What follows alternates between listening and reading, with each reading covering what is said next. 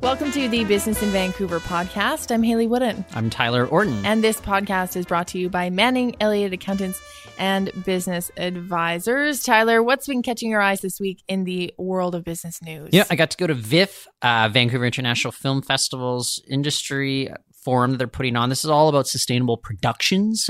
And I got to moderate one panel. I also got to cover one panel for the newspaper. So it's fascinating stuff because, look, you think of the film industry, you got all these documentaries. Leonardo DiCaprio is always trying to raise awareness about pollution. That's right. This is an industry where you build sets and toss them in the garbage as soon as you're done filming. You need to go on location. You're running diesel generators that spew liters upon liters of fumes into the atmosphere, burnt up liters, of course. So it's a very pollution-heavy sort of industry. So these VIFF panels that I was attending, they had industry experts really diving into it. Right now, the sense that I get is that there are some solutions. Okay. For example, one Garvin Eddy, he's a UBC professor. He's a LA-based production designer. Has done tons of things on shows like Roseanne, Third Rock from the Sun, that sort of stuff. He's pointing out that in the film industry, you use kind of this wood that is just the worst wood possible, but it's cheap. That's why they use it. So he's trying to find alternatives to wood, get funding research for that. That's just one sort of solution out there. Other stuff that's going on, these diesel generators, for example. So big productions, the film gaffer in charge of Deadpool 2, he's like, I wish we could do more of these Portable Electric. Portable Electric is a Vancouver-based company. These electricity generators, units that you're able to bring on, just plug in, get your energy that way as opposed to running a diesel generator. He wishes he could use more of them. But for a big production, it's just not feasible. You've got demands from producers, directors, what have you. They can't do it right now. But we did speak to other technicians from smaller projects that are like, you know what? I actually filmed an entire movie only using these portable electric units. So they're emissions free, essentially. The thing to question, and this is what they brought up, is okay, these are big giant batteries. What happens at the end of the life cycle for these batteries? Right. Are they going to end up in incinerators or what have you? So there are concerns. So very much kind of a fascinating discussion going on about the film industry and sustainability and how we're making strides, but not so many great solutions right now. That's interesting. Yeah, when you think about a TV show that, say, has a permanent set, obviously they can build something, they'll get a lot of use out of it. But for a lot of these, single episode, or they're transitioning to different venues, or, it's a feature film, a lot of that's going to end up in the landfill. So it is quite wasteful. And I can see, too, how industry hasn't maybe wanted to invest in higher grade, eco-friendly materials that are going to end up being chucked at the end of, a month or what have you. But yeah, it sounds like at least there's a lot of opportunities to bring some of those emissions and costs and pollution down. It's just a matter of figuring out how to do that. I don't know why they don't just, sell off a lot of these sets.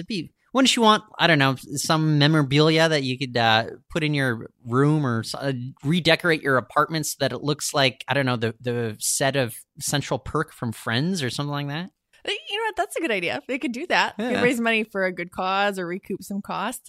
I know it's sort of reverse of that. My mom had an item on Craigslist and was reached out to by someone from Riverdale, which of course films locally. Okay. So there are people buying, used goods to support red hair dye. Stuff.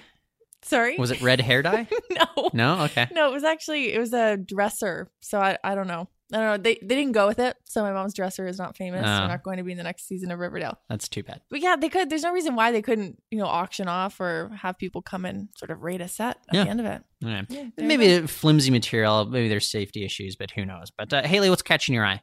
Well, there's big news with regard to the EU holding multinational tech companies to account. We've seen them do this before. This week, the European Union ordered Amazon to pay 250 million euros in back taxes to the state of Luxembourg, which is where Amazon has its European headquarters. Now, the EU is claiming that the company has benefited from, it's colloquially called a sweetheart deal, so a low tax deal. And they have gone so far as to say that Amazon actually hasn't paid tax on 3/4 of its profits in Europe, and that it benefits from a tax rate that's 4 times lower than the tax rate given to local companies. Now, Amazon has been very quick to come out and say, we don't feel as though we were given preferential treatment, as tends to be the case. Why are you in Luxembourg then if you're not looking for preferential treatment? No, exactly. I think it's a population of a couple 100,000 people there. Its entire kind of economy is based on being a bit of a haven for lots of other companies. Mm-hmm. So I can understand why Amazon would want to be in a situation like that. Exactly. It is illegal in the European Union, of course, to have member states sort of offering lower tax rates to attract business and sort of driving down the tax rate by competing with other members.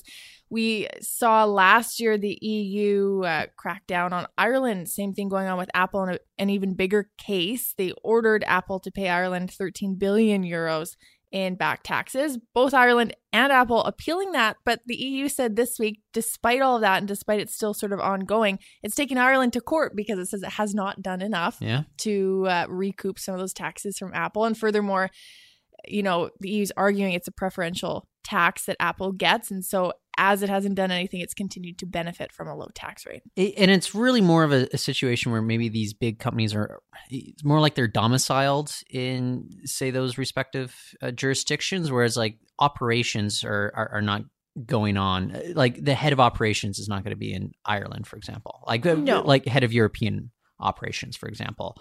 It's more kind of a domiciled situation, which I can understand why regulators are cracking down on this.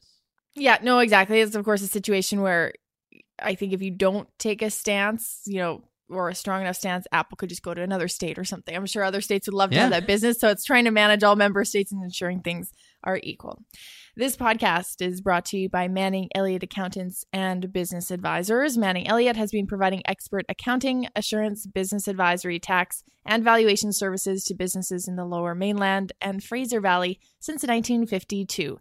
If you're serious about taking your business and brand to the next level, and if you want an accounting firm that'll be there to help you every step of the way, give Manning Elliott Accountants and Business Advisors a call at 604-714-3600.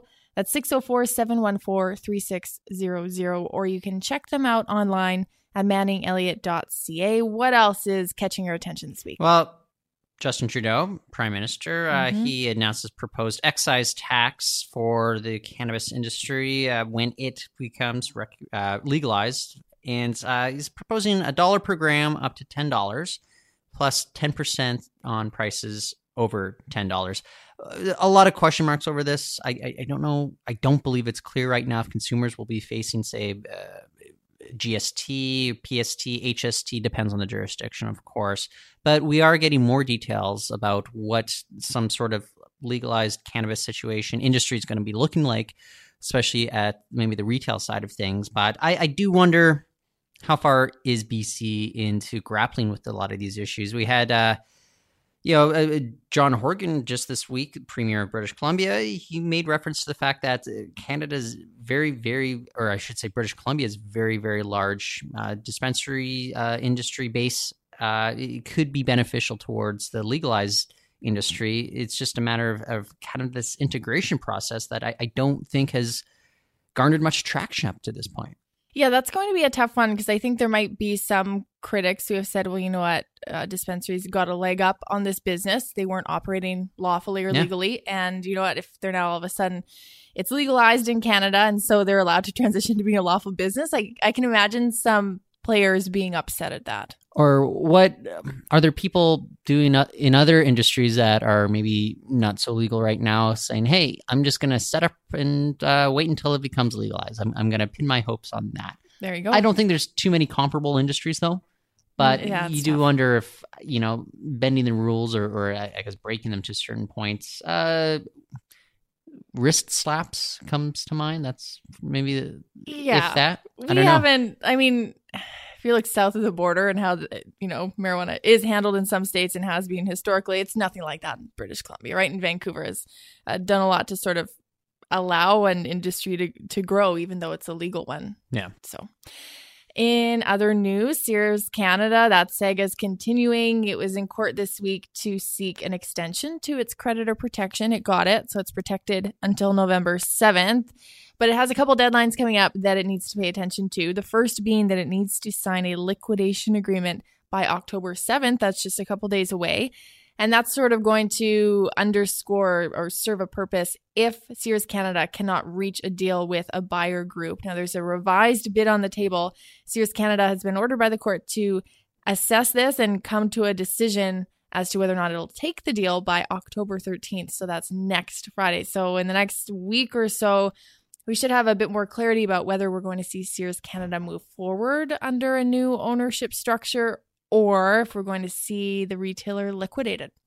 Feels as if we're on the Sears Canada death watch to a certain degree. It's just kind of like... And it's slow, and it's being dragged out. Yeah. It also it got approval to close an additional 11 stores, including some in Nanaimo, Kelowna, and Burnaby, so out here in BC. Also concerns about that hardship fund it's set up for employees. It's supposed to be a $500,000 fund. It only reportedly has $300,000 in it, so some concern on behalf of representatives for former Sears Canada employees who were let go without severance, not necessarily going to be receiving the full amount they were promised. And it just seems like such a paltry amount in the first place. You really do feel bad for the families and the employees affected by this. That's right. Thousands let go, and it's being funded by retention bonuses from executives. Retention bonuses valued at $7.6 million, I believe. The fund $500,000. So sure, there's that too. Yeah. Okay. Anyway, I hate to leave it off on a bummer note, but that's the way it goes. That's it for our podcast this week. And of course, this podcast is brought to you by Manning Elliott Accountants and Business Advisors. You can find other podcasts over at iTunes if you want to check that out, as well as at biv.com. And Tyler, where can people connect with you? Yeah, go to @Reporton on Twitter. That's REPORTON. And if you want to say hi to me, also on social media, at Hayley Woodin, HAYLEYWOODIN. This is it for now. Enjoy the rest of the week, and we will see you next week.